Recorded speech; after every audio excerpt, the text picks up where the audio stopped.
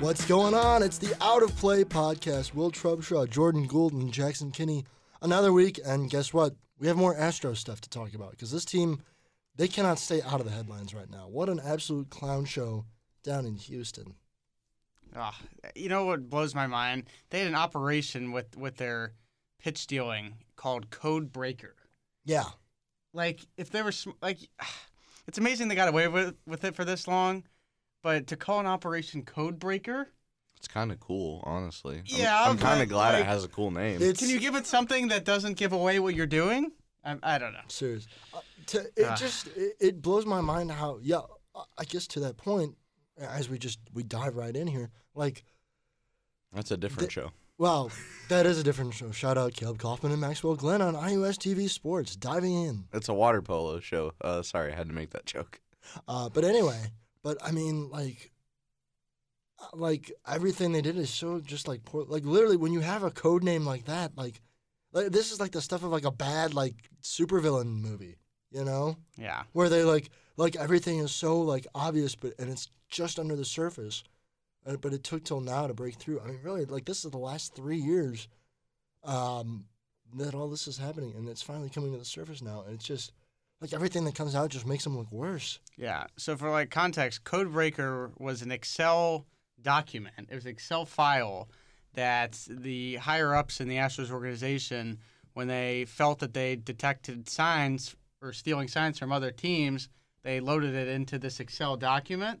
And so, the whole roster organization could see it and kind of communicate and know what's coming through that.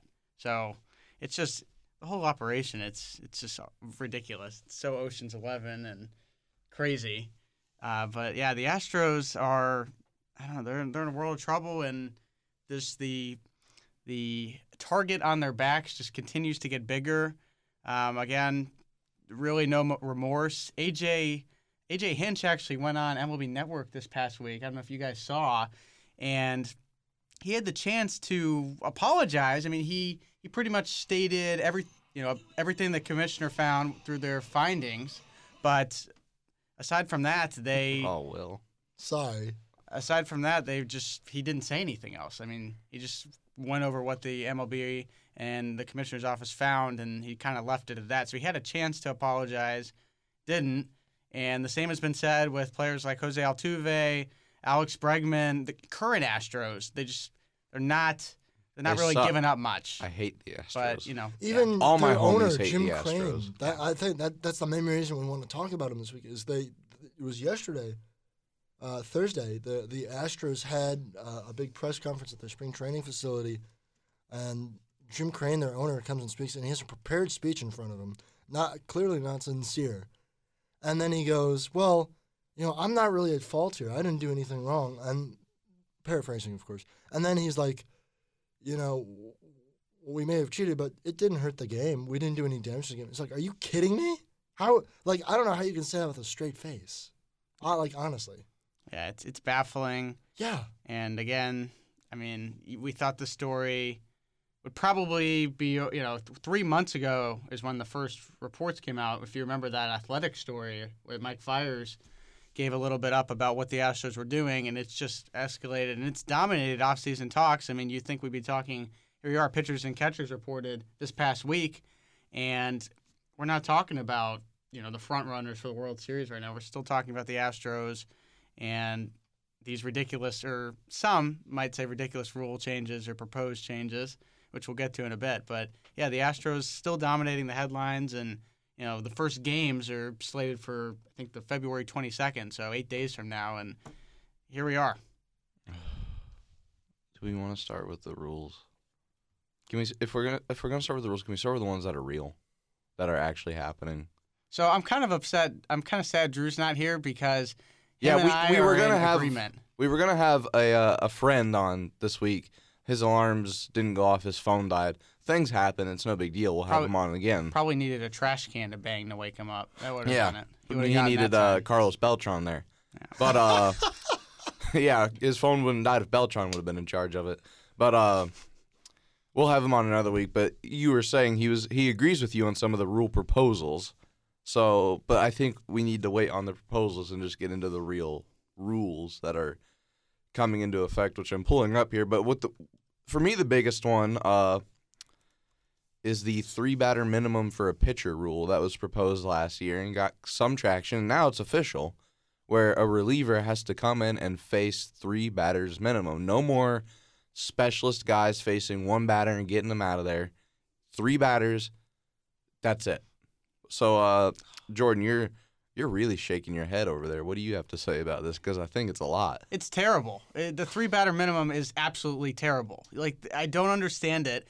I understand you're trying to shorten the game, but I was listening to an ESPN Daily podcast earlier this week where they talked about some of these rule changes.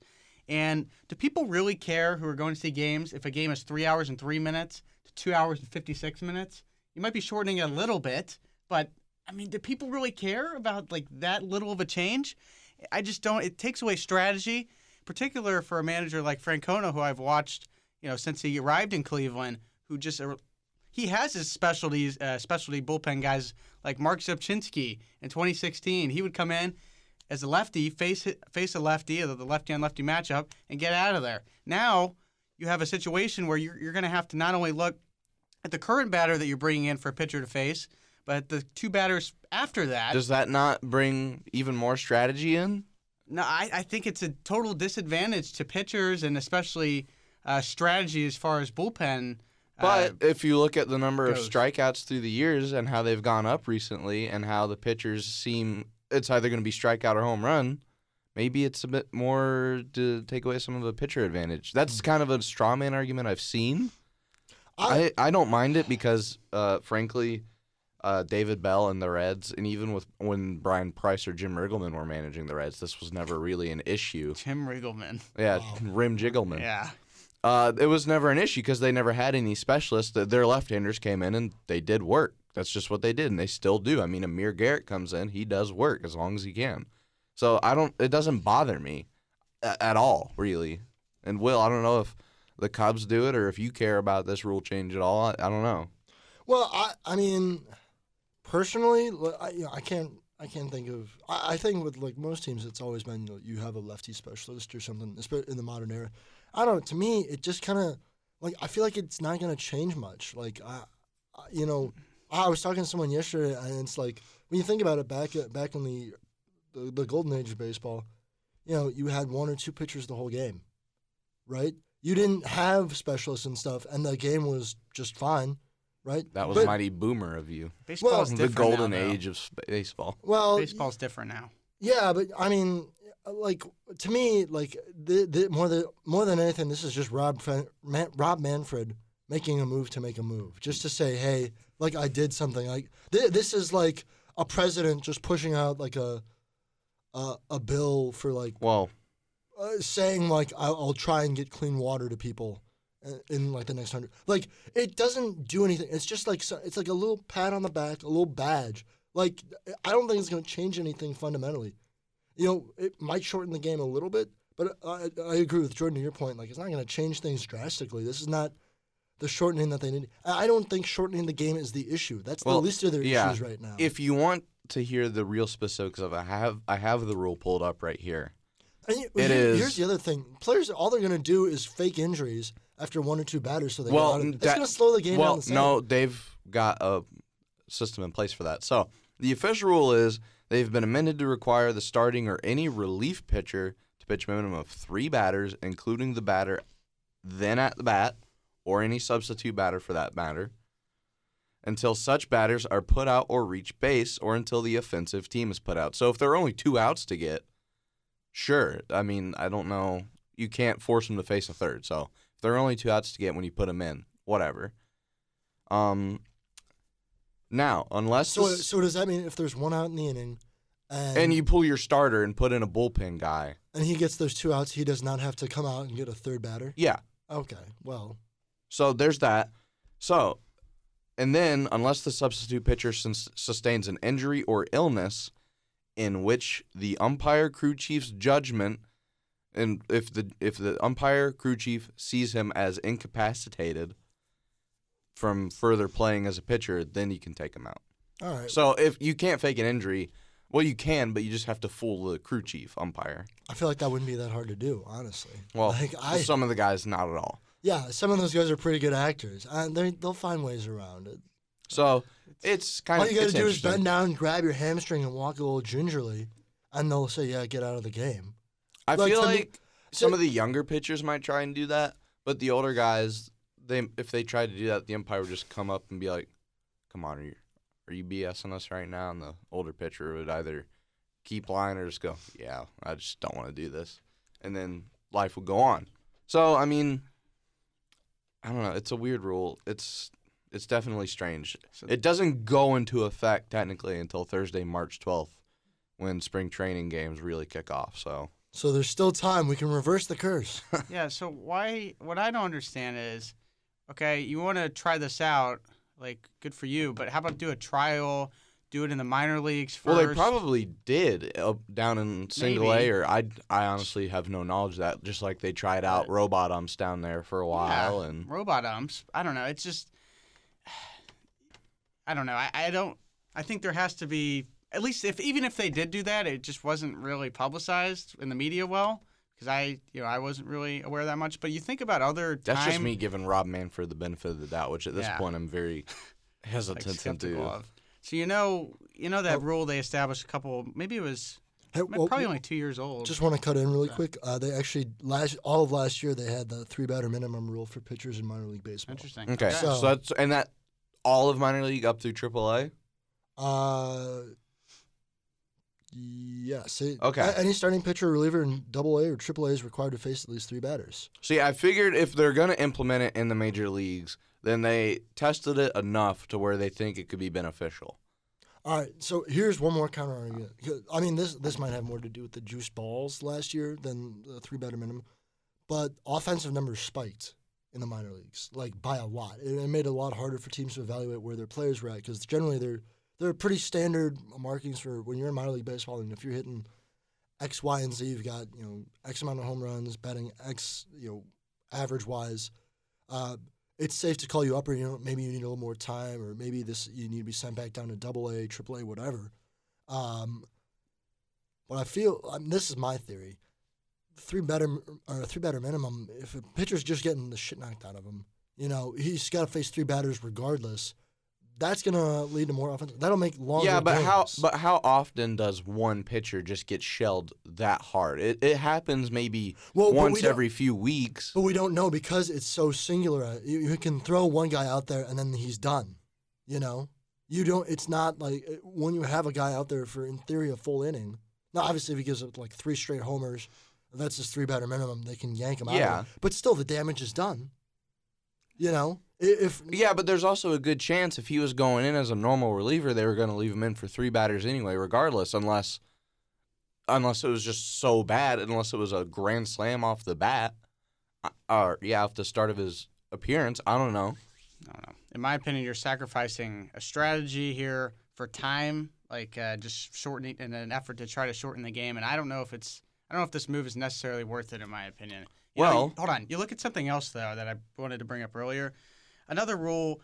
Remember, guys, when they instrumented like a 30-second clock between pitches, and like how that's never enforced. I mean, the clock hits 0, and it's like sometimes the pitchers aren't even throwing.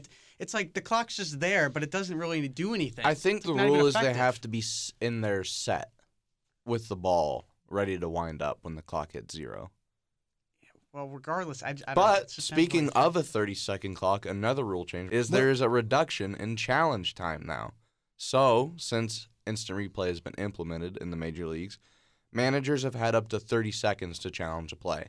That's going to be reduced down to 20 now. So there's less time where a manager can mull it over with his video team and go, hey, we want to review that. So that could be a bigger strategy play. And then there are a lot of roster rules that were added, a lot of roster rules. So rosters through August 31st in the postseason, we knew that they were going to be expanded from 25 to 26. So there's going to be that extra player. Right. Well, that's the whole season now.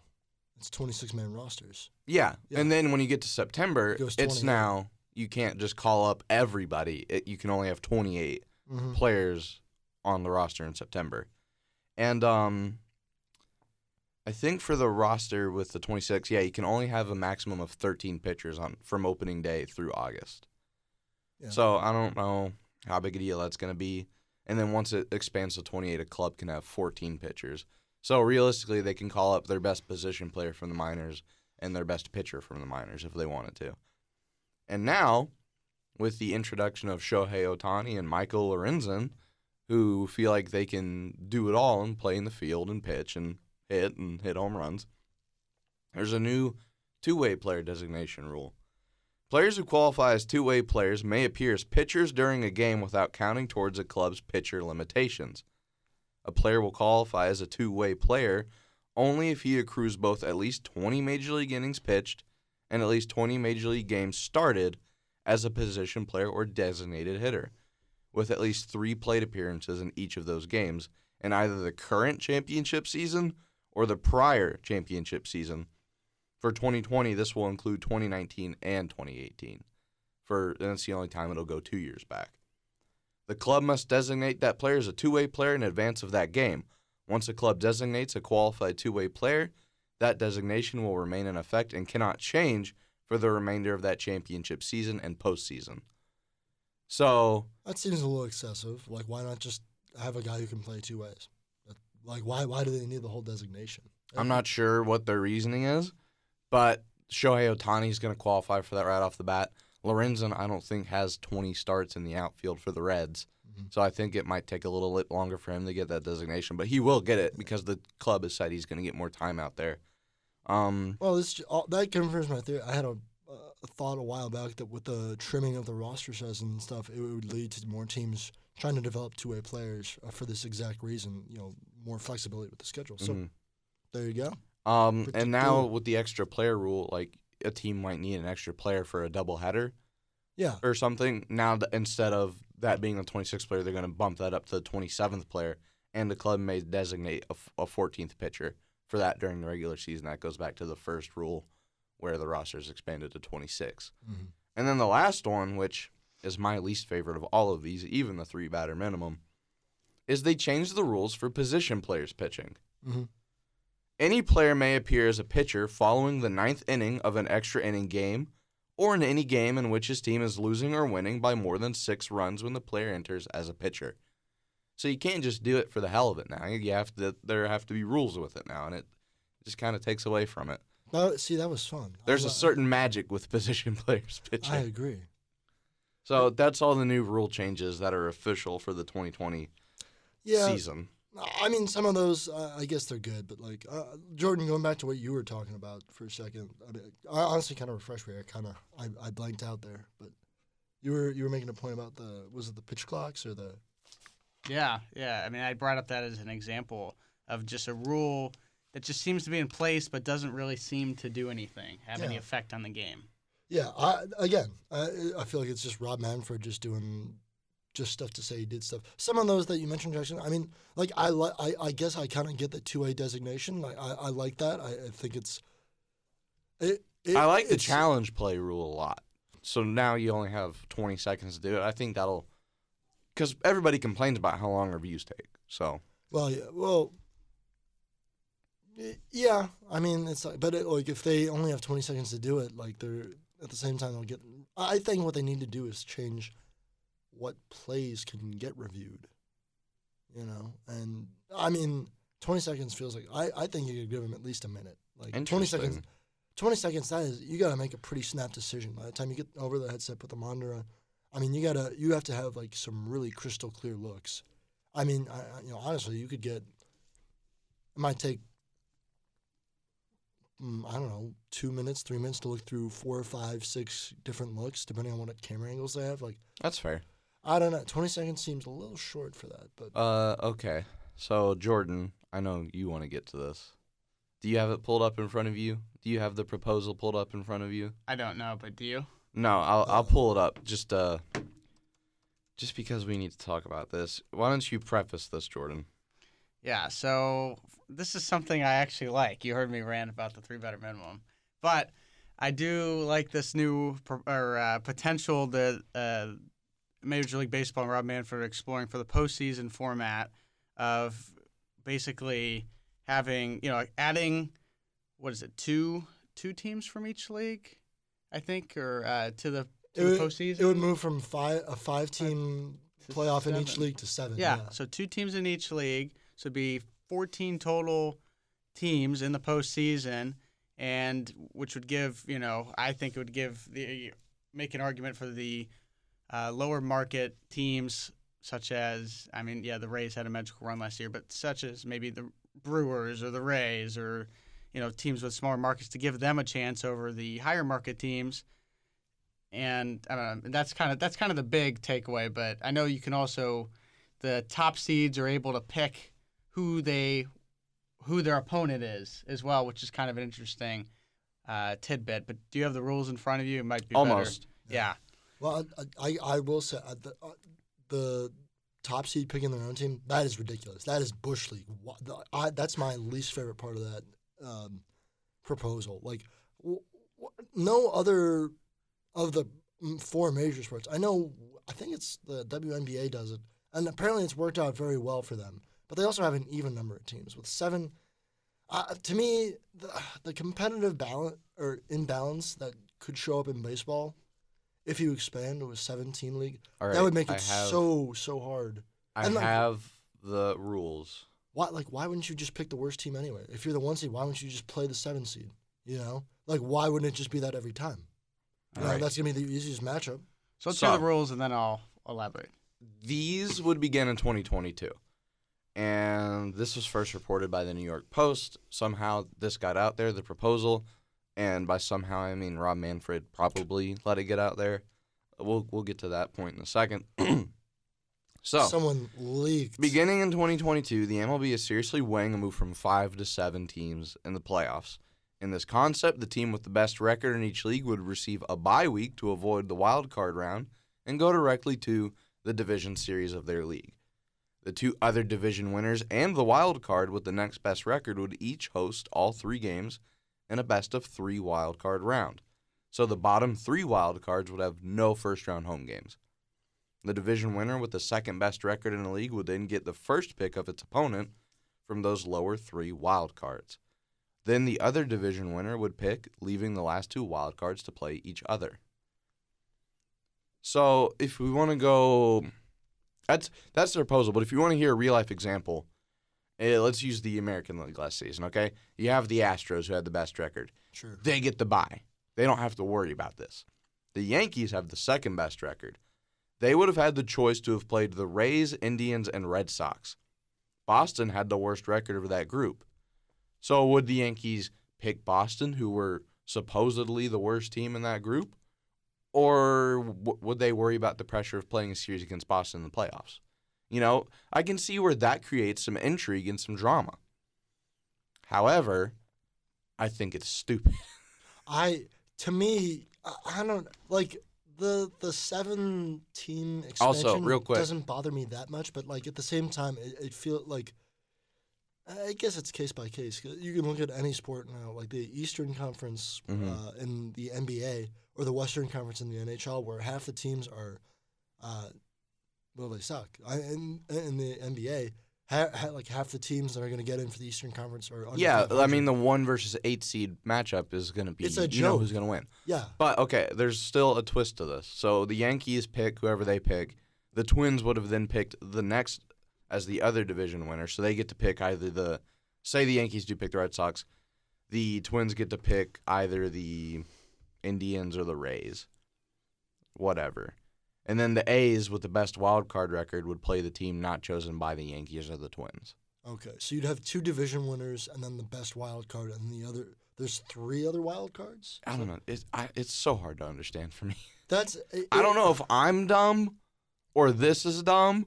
Maybe both. I don't know. This has thrown me into such a loop, and it's just so stupid. It should not be this difficult. Yeah, I worry about really. Cause I think one thing that makes the baseball playoffs so good is that generally it is incredibly competitive. Unless you're like the A's playing. Right, and there is drama. I mean, in the past 2 years, we've seen game 163s where like the Cubs had to play Colorado to determine who would get a certain wild card spot or win their division. Yeah, essentially, yeah. I mean, there have been multiple big dramatic games without having this. And the main point of this is Rob Manfred gets to have this selection show be on TV like March Madness Selection Sunday. I mean, that's really all it is for me, is to get people to watch a selection show. It's not about making the baseball playoff product better. Yeah, and I feel like the other thing too, if you give like the number 1 seed a whole bye week, like I don't know. And that's where Trevor Trevor Bauer comes into it, because he made the point in a video rant he posted the day the proposal came out.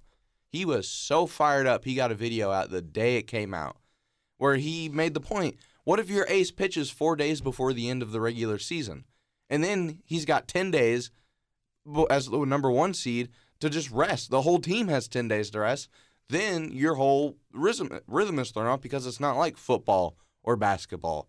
Baseball players, especially pitchers, have those weird routines where if they're not followed, they come out like trash. It's weird. Yeah. Oh, and I mean, baseball is a sport that you play every day. So, all right. So here's my counter arguments to why I'm the devil's advocate to liking this system. Okay. So the 10-day break or whatever you're talking about.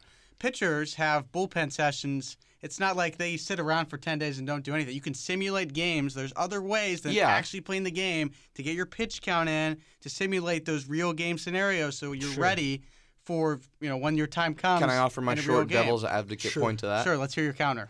For a pitcher, there's nothing like pitching or any player playing in a real game. Sure, I buy that. I can get that. But especially a playoff game. But it's not sitting around for 10 days. There are ways to stay active. They'll be moving around, but they fall out of that competitive mode, maybe. Sure. I don't know. I'll buy that. I'll buy that. I get that. I feel like that's something you see, again, to use a comparison in other sports where the playoffs are larger. When you have those teams that have the first-round buys or something, I mean, even look at, like, the playoffs last year. NHL? I was going to bring up an NHL example. Well, we could do, but I'm thinking specifically of the Dodgers last year. They're the number 1 seed. They don't have to play the wild card weekend as it is now. Or, they wait for the wild card game and stuff. But they've been in cruise control because they've had the West on lock since like August, right? So you can see even then they're playing games, but the guys are kind of sitting out, and they got completely sucker punched by the Nationals, who go on to win the World Series. And the Nationals, by comparison, had to play tooth and nail, a dogfight every game leading up to the playoffs and through the wild card game. Right. So you can argue that the arms will be fresher. Goes to my argument. I was going to bring up the National Hockey League playoffs last season, yeah, where the number 1 seed, best record in the league, Tampa Bay Lightning, got swept by the Columbus Blue Jackets, who limped into the playoffs. But the Blue Jackets had to dogfight every game, and we're in that mode where it was win or die. The Lightning, like the Dodgers, cruised in and got slapped. I mean, so I get like and that goes to Jordan's point. It could be good to expand the playoffs, and those early round matchups could be good. Maybe a lesser team does get in. I don't think you need a week off. No, you don't need a week off. But I'm trying to say that Jordan does have a point where expanding the playoffs to add more teams isn't a bad thing. It's just my problem is the whole drama, reality TV show aspect. I'd agree with the way. But here's the other thing. I mean, baseball is getting later and later in the year as it is. I mean, we'll be watching the World Series for Christmas. When are they planning to start the playoffs? Like, would it be the same as always? Would they take a few games off the regular season so they could still keep the World Series in October? Or is this going to become like we're playing the World Series the second week of November now? Like post. Well, the issue with all of this is. Well, to me, there are a lot of moving parts that I feel, and like people complain about the longevity of games won, but I don't think that's the main issue. But they also complain about how long the baseball season goes, and it's like, to me, like this would sort of exacerbate the problem, kind of. Like I feel like it make it a little longer. Well, if you want to hear a problem, who has a problem with this, and where it could make a problem for every single fan in existence, is the CBA expires in 2021 after that season. It expires in 2 years, basically. And the MLBPA is not down with this proposal. They do not like it. They've come out and said that it was not ever brought up as a formal proposal in talks with the league. Rob Manfred mentioned it in an informal conversation. Now it's out here as a proposal, like it could be a real thing, and the MLBPA MLBPA is pissed. Yeah. So I have two arguments that I haven't had to make yet. So one, we haven't really talked about the wild card round going to 3 games instead of the 1 game. I think that, I've been waiting for this to happen. I don't understand how you could play 162 games and have 2 teams face off in 1 game and decide your season, especially when in the regular season, no series is shorter than 2 games. Right? And obviously in the playoffs, you can't have 2 because you have to have an odd number. But to me, 3 games it's a no-brainer. So I love that idea. Okay, the second thing is you've seen leagues right now like the NBA at the top right now of professional sports. March Madness, people love it. There's so many games to watch. There's so much in the line. TV loves it. So MLB is saying, Rob Manfred, all right, why not add more games? Let's make more money, right? Because money makes the world go round. That's what makes baseball attractive, particularly to the teams, to the owners, everyone involved. Their TV networks are be bidding on more games, and to me, it's just a win-win. Why not extend the product? To be fair, as let's much as not you pretend. can? Let's not pretend like teams are poor here. I mean, the Royals, the Kansas City Royals ball team, just sold for $1 billion. No team is poor. I never There's said just that. the rich and the greater rich. So Yeah. the more money for each team argument for me is kind of like, who cares? They're already worth $1 billion in Kansas freaking City. Yeah. For me, I think there's a correlation is not implied causation thing there. Like the reason why the NBA is big, yeah, they've got a lot of big games, but they promote their stars and their media sharing is second to none. Sure. The way the way they promote their teams, their games, everything. Like anybody could pick up a clip of an NBA game, push it on Twitter, and it goes crazy. It goes viral. You do that with the MLB, your Twitter account gets suspended. Like they are so strict. They don't. That's what I've kind of been alluding to. Is like they're focusing on all the wrong things. I agree. A few more games give people more to watch. It's good, but you need to also give them other places to watch because they're not just watching on their TVs anymore. People are like when I watch an NBA game, I'm scrolling through Twitter to see the replay of LeBron James dunk 5 different times from different outlets. Baseball doesn't do that outside of the MLB official account, you know? And the other thing is, if you want to get to the younger generation, I mean, you got to do that, you know? If you can sell it to kids in junior high, high school, that's where you grow your sport. You know, it's not the adults. Who gives a shit about them? They're not going to be playing in baseball. It's the young kids you got to grow. You got to get them to love and appreciate the game. And the only way you do that is through the modern means, the way the NBA, even the way the NHL and NFL have done it. They're so much better. They get their stars on camera. Like, I think it was Bauer who made the point. Steph Curry makes a little bounce pass, and the clip has 1.5 million views on Twitter. And, you know, Mike Trout's robbing home runs. Jackson, you made a point. Eugenio Suarez had 49 home runs. I don't think, unless you follow Nobody baseball knew closely, he had almost 50 home runs until like the last 2 weeks of the season. Yes, unless if you don't follow, it is common knowledge. I would say, even if you don't follow sports, that Steph Curry is one of the best players in the NBA, and he could drop 20, 30 points a game. I don't think people could tell you that Mike Trout has been second, unless you follow baseball closely. Like if you walk up to some random person on the street, they might not even know who Mike Trout is, and that's the problem with baseball.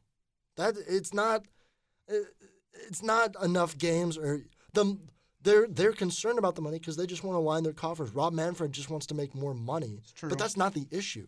Smaller markets also don't help, and you see a lot of Aaron Judge, this in New York, right? Mm-hmm. You see L.A., Bellinger, Kershaw when he was through his peak. But I think of, you made a good point with Suarez 49 dingers. How about in the NFL? Jameis Winston led the league in pass yards, but nobody talked about that. He also Right. led the league in because he's in interceptions. Tampa Bay, right? He Right. did. Also, you got LASIK eye surgery. Shout out Jameis. I know MLB released their top 100 players. Of Yeah, course, I'm Trout. pissed. I'm Trout pissed. won. Fire Rob Manfred. Fire Rob Manfred. I'm pissed about the top 100 because Joey Votto's not in there, but they have Keston Hiura. Wait, yeah, Joey Votto's What? not in the top 100 right now. No, How is Keston here in the top 100? they don't have Sonny Gray either. That's a different thing though. But they Wow. but they have the likes I didn't of check that. Tim Garver and Jorge Polanco, and they're all good players. And this is all in the 80 to 100 range, so it's all very close, but like I don't know, dude. I feel like Votto could sneak in there at some point, or Sonny Gray should be able to sneak in there at some point. He was getting Cy Young talk. But Wow, yeah. I don't know, man. I don't know. Jorge Soler is the 69th best player in Major League Baseball right now, according to the MLB. So I mean, that's nice, but like, He had 51 home runs last year? Or Jorge? something like that? I don't know. Jorge Soler. All yeah. he can do is hit home runs, Right. I don't which know. like is cool, but like I don't know what else he does. Joey Gallo, the strikeout king, got 64. Yeah, I agree. There's some names. I don't Sonny Gray understand. was better than Clayton Kershaw last year, but Kershaw got 61st. Soler had 48 of his 86 career home runs last year, and he was worth What? 48. Yeah. Yeah. It's not 51. because he was always injured until last year. I think it was like the first full year he played like a full season. Oh, there's the player that upset me. Soroka on the Braves was in there, Oh. and Sonny Gray wasn't. Wow. Well, I sort of had a good Yeah, but Sonny Gray had a great year. There's definitely other players that should not have been in over Sonny Gray.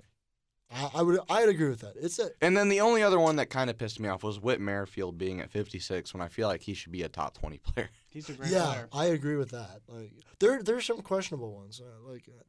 But it's fine. That happens. They had So Marcus Semien in like the top 30 after like not being ranked last year. And like yeah, He was an MVP candidate. he last was year. an MVP He got candidate, but MVP it's votes. like calm down. Like I feel like there should be no Astro players in this. Yeah, Bregman. After all Bregman the- at 5. Yeah, Bregman, no. Springer at 18, Altuve at 17. Nah, just get him out of there, dude. We don't know how much they Put use their asterisks cheating next to system. them? Yeah. Verlander can stay. He was a pitcher. But anyway, I don't know. We can dive more into it next. that can be another time. And Yeah. also, guys, we have coming up, of course, we're going to have to do our divisional preview shows. Yeah, that Here might pretty be soon. next week. So I'm excited for that. But And before we go, I do want to mention it is the 100th anniversary of the Negro Leagues. So there's going to be a lot of Negro League history around baseball this year, honoring the players there like Buck O'Neil and Cool the Papa teams in that Bell, team. Yeah. Jackie Robinson, Satchel Paige. Well, Robinson never played in the Negro Leagues. Did it? Oh, I don't think he did. No, well, that's right. No. He might have played for a little bit, but not for long before moving up into the majors. Majors. So, yeah. Negro Wow. League history, 1920 to 2020, 100 years. So I be need on the to get lookout for a educated. lot of that history. That's, I guess, my stat of the week. Cool. I don't think we have a lot. There's just not a lot going on right now. I have go a stat. on, but go Okay, let's see what your stats I'll are. wrap- Chicago Cubs signed two-time All-Star and former Cleveland Indian Jason Kipnis to a Wait, that's official? minor league deal, non-roster invitee to spring training. He could earn up to $1 million. Career Oh, how the mighty line. have fallen. Yeah, man, I'm not crying. You're crying. it's sad. No, you're crying because we get to cheer for all your favorite players now on our teams. It's true. Everyone's leaving. It's like when your kids go to college and then they do well and you're Just Yeah. wait until the White Sox hit 80 wins and you trade Francisco Lindor. Oh, man, I no. think I hit a nerve there. Uh-oh. Oh no. At least he yeah. got him through last year. So Kipnis, good numbers for his career. I'm excited. Chicago guy, nice guy too. Killed the Cubs a couple times in the World Series. Almost put the nail in the coffin in Game 7. But he has a great commercial where all of his uniforms in his closet are dirty. dirtbag. So, yeah, what do you got? My favorite. Well, if we're just sitting on the Indians, Mike Clevenger out for a couple months. No, tore a really? meniscus Today, yeah. Oh, So the number one in our rotation, well, Shane Bieber, number 1 or 2, you could debate. He'll be out for some time, so they're going to get stuff. At least we signed Domingo Santana. Woohoo! So my stat of the week, it's really number 37. That's the amount of wins. IU baseball got last season, of course. They are starting their season tonight in Baton Rouge, down in LSU Hey. against the Mighty Tigers, and maybe Joe Burrow will suit up, or Coach L will throw a first pitch. That'd be pretty cool. go Tigers. Joe Yeah. Burrow will have to wrap him in bubble wrap for Future his Cincinnati transfer Bengal. to Cincinnati. So I think that's all we got Yeah, for so- this week. Wow. The Reds brought back Derek Dietrich on a minor league contract. So that's well, all. That's what We we love wanted to talking about finish minor out. league deals. A lot of minor league deals. But yeah, so I think that's all we got for this week. Will hit us with the outro music, dude.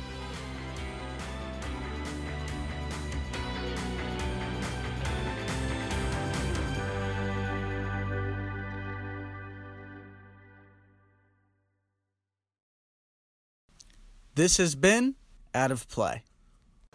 Like what you heard on this week's episode? Be sure to give us a follow on Twitter. You can find Jordan at Gould Tweets, Jackson at JBKinney19, and myself at Will Trubs.